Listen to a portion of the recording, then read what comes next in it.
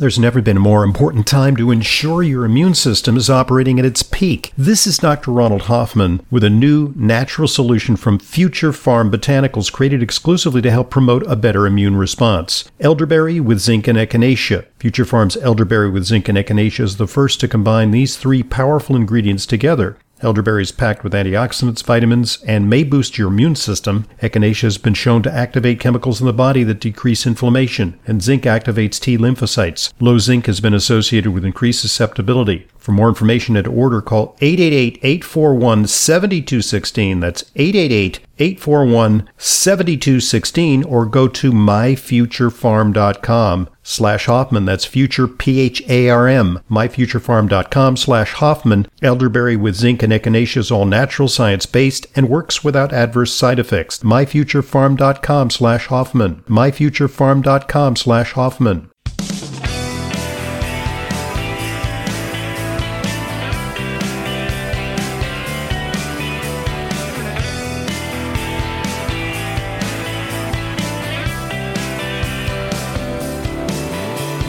Welcome to Intelligent Medicine. I am your host, Leyla Muden, wishing you all a happy new year. I hope it started off on the right foot for you, that you've got a good plan for health, that you've got a good plan for your goals, things that you were able to achieve in measurable steps, even in small steps, not great big giant ones that might feel overwhelming, but in portions that you can handle.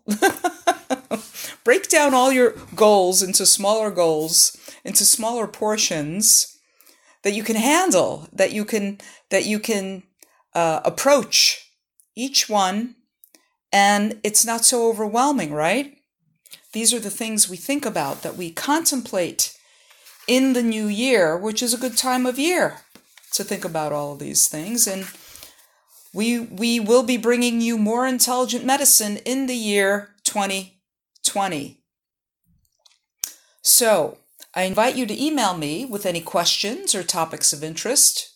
And that email is radioprogram@aol.com. Again, that's radioprogram@aol.com.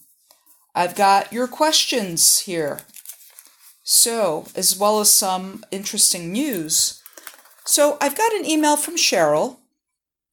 Cheryl writes, "Hi there. I recently had some blood tests done to see about why I was feeling so lousy. Well, one of those tests came up that I have higher than normal levels of mercury, lead, and arsenic."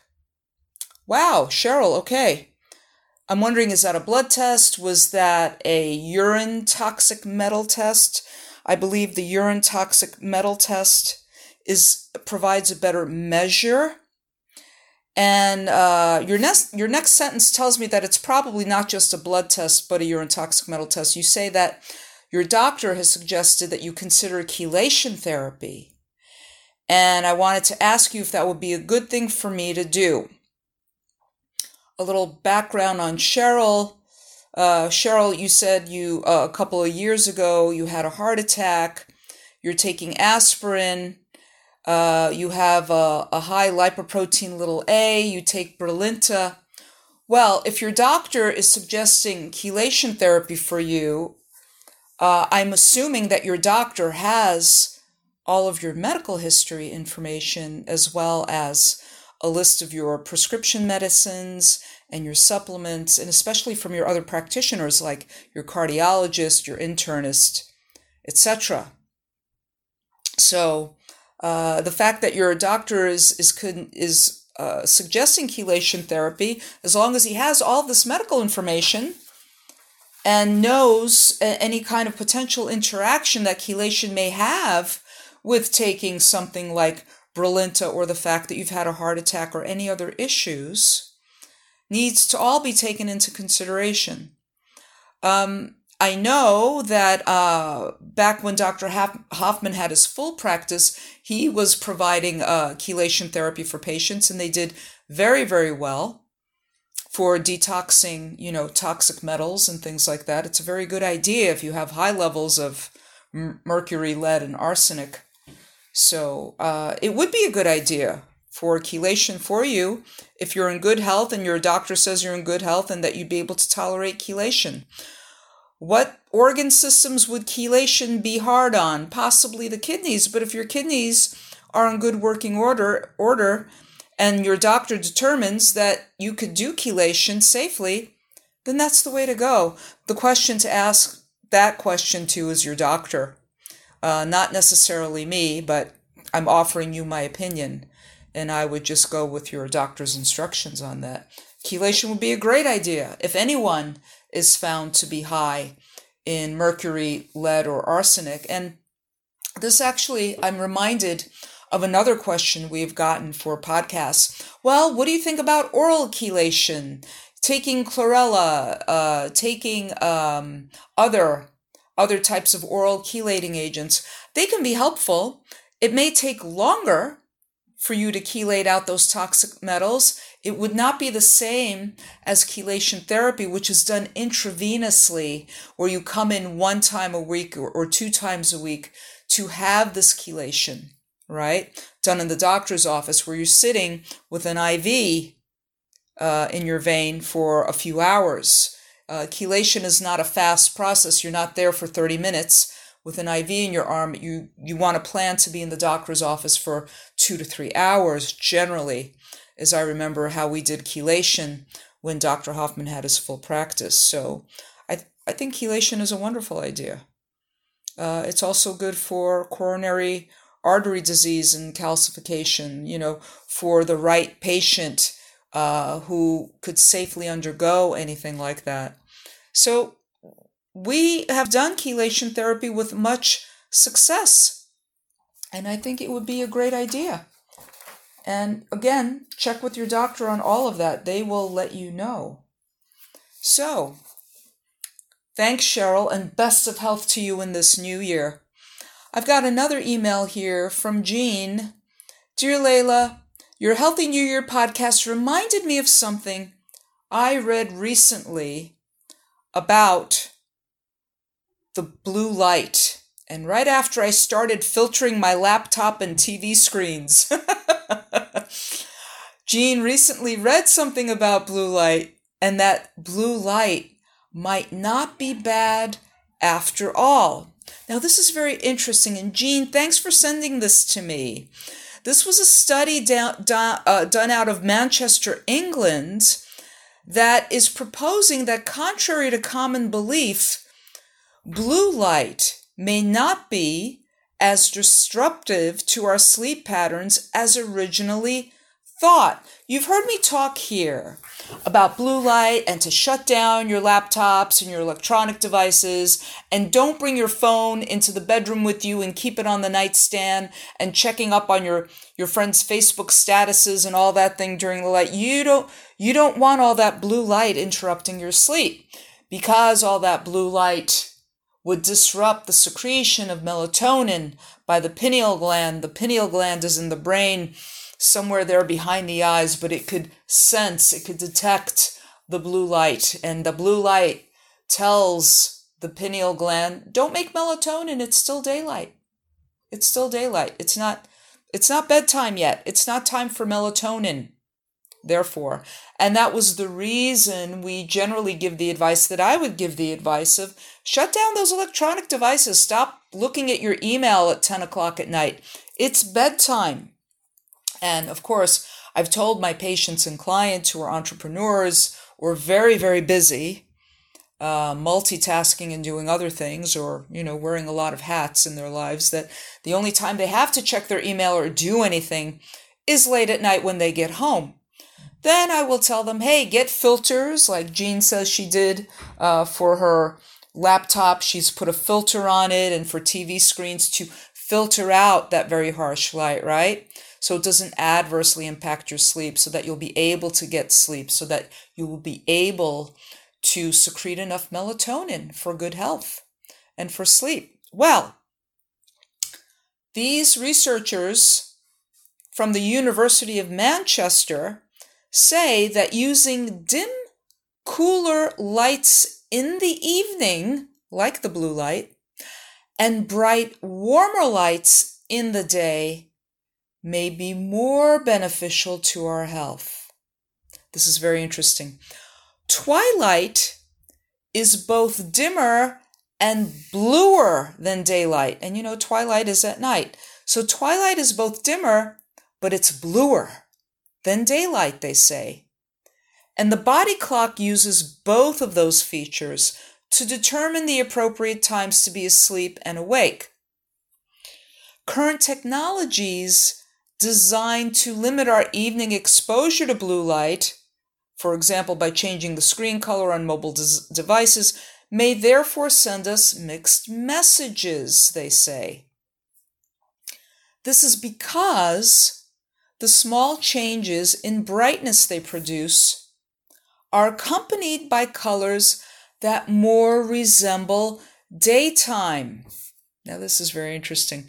The research, which was carried out on mice, used specially designed lighting that allowed the team to adjust color without changing brightness. So it's not about the brightness, it's about the color, is their assertion here.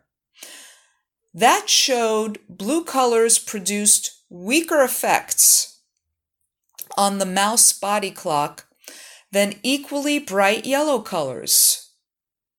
So the blue colors, which are associated with twilight, showed weaker effects on the mouse body clock than equally bright yellow colors. The yellow colors are associated with daylight. The findings, say this team of researchers, have important implications for the design of lighting and visual displays intended to ensure healthy patterns of sleep and alertness. The study is published in the journal Current Biology, and it's funded by the Biotechnology and Biological Sciences Research Council. The body clock uses a specialized light-sensitive protein in the eye to measure brightness. This specialized light-sensitive protein in the eye is called melanospin, which is better at detecting shorter wavelength photons. This is why, say the team, researchers originally suggested blue light might have a stronger effect.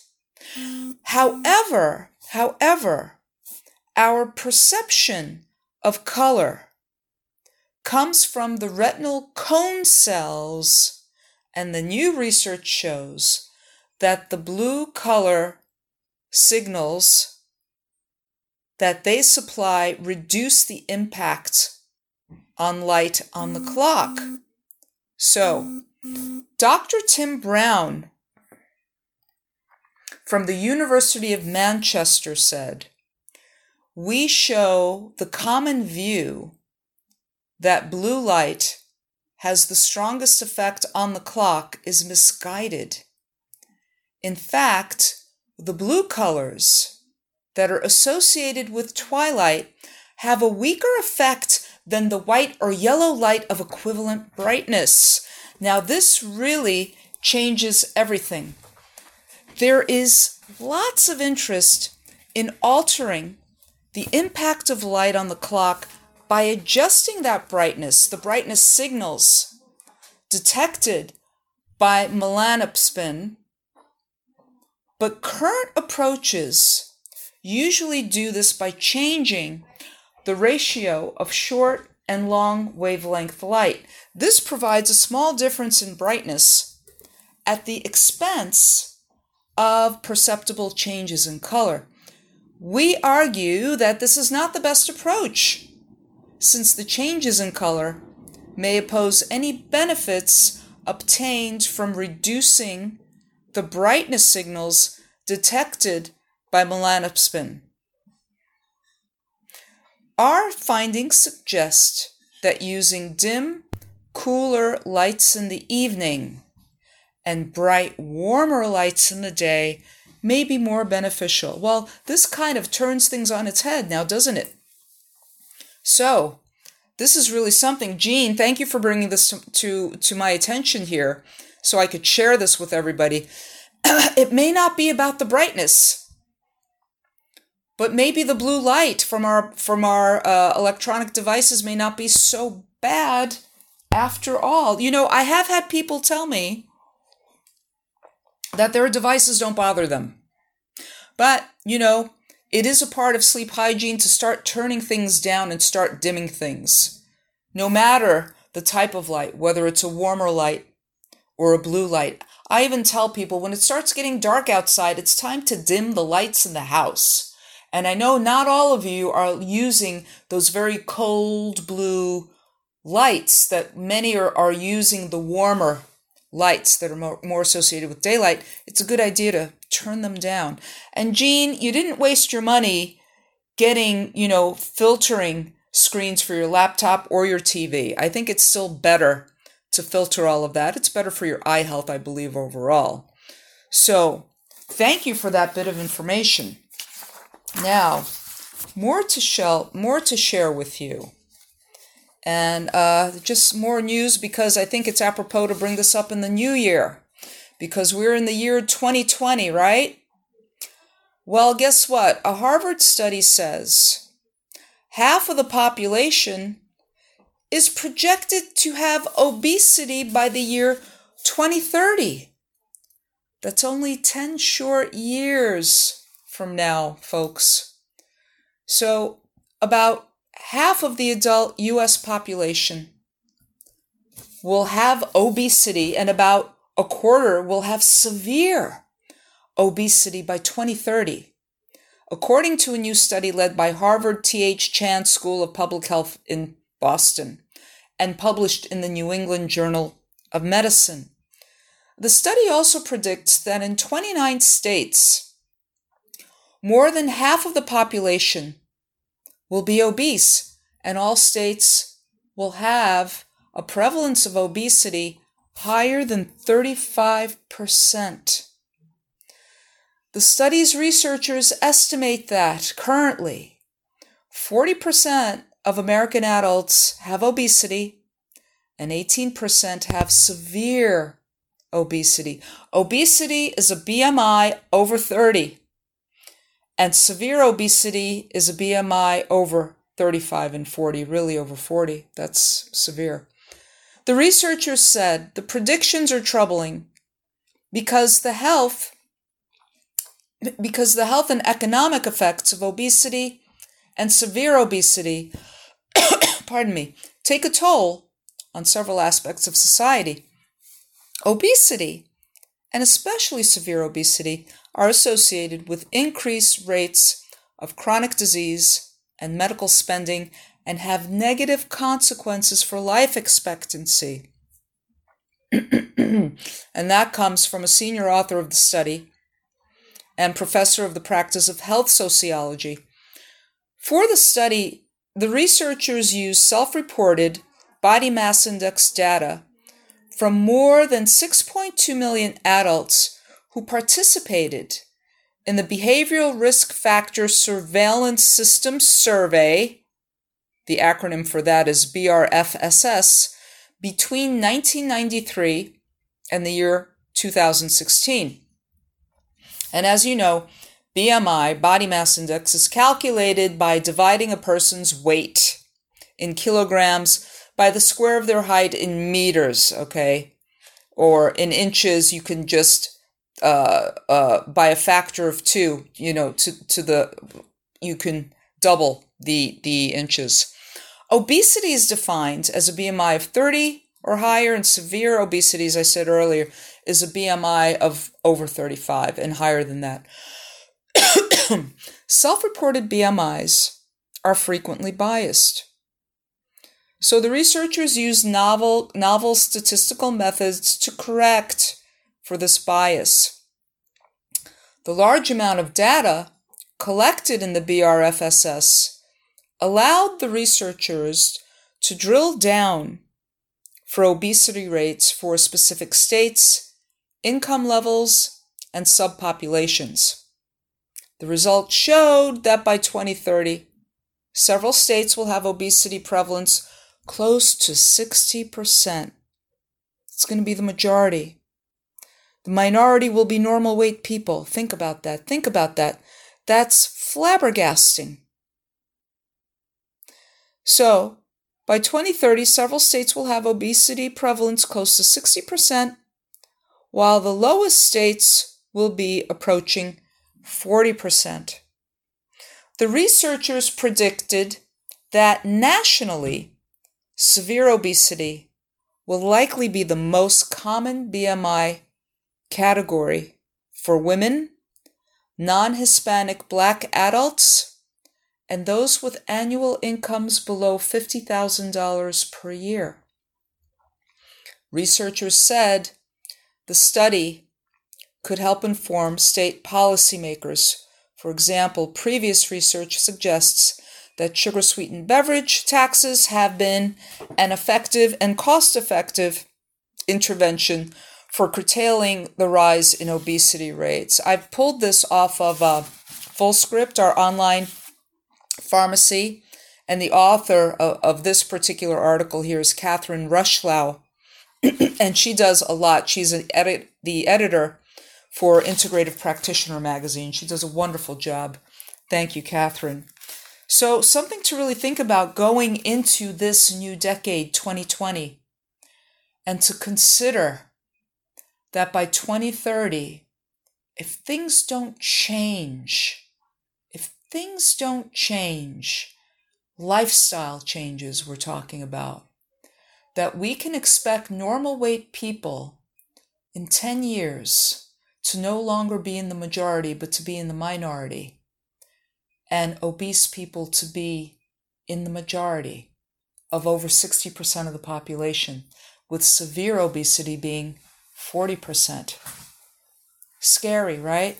Didn't want to end on such a negative note, but thank you to those who emailed me, and I invite any of you who have questions or topics of interest that you'd like to hear me talk about, that you'd like me to weigh in on, email me to radioprogram@aol.com. And I want to thank you for joining me on another edition of Leyla Weighs In here on Intelligent Medicine. Do you suffer from numbness, tingling, burning, or pain in your feet and legs? It could be caused by something as simple and common as a vitamin B1 deficiency. This is Dr. Ronald Hoffman with a solution for low B1, Zobria by O'Share Health. Zobria is a safe, effective, and clinically proven nutritional supplement containing a high-potency bioactive form of vitamin B1, which has been shown to reverse symptoms caused by low B1 with no side effects. Low B1 causes your nerve cells in your feet and legs to stop functioning properly. It may also contribute to forgetfulness, loss of mental focus, fatigue, and loss of appetite. Restoring proper B1 levels has been shown to reverse these symptoms. You can get Zobria now with new lower pricing, risk-free, by going to zobria.com or by calling 1-855-ZOBRIA-8. That's Zobria.com or 1-855-962-7428. Get 20% off the new lower price with coupon code Hoffman at checkout plus free shipping. Zobria.com. Vitamin B1 perfected. This is Leyla Mudin, RD. I see patients regularly, along with Dr. Hoffman. If you require a nutrition consult with me but live out of town, there's no need to travel to New York City. I have telephone consultations with clients from all over the country. Please visit drhoffman.com for more information. And to set up an appointment, call 212-779-1744. That's 212-779-1744. I look forward to being a collaborator in your healthcare.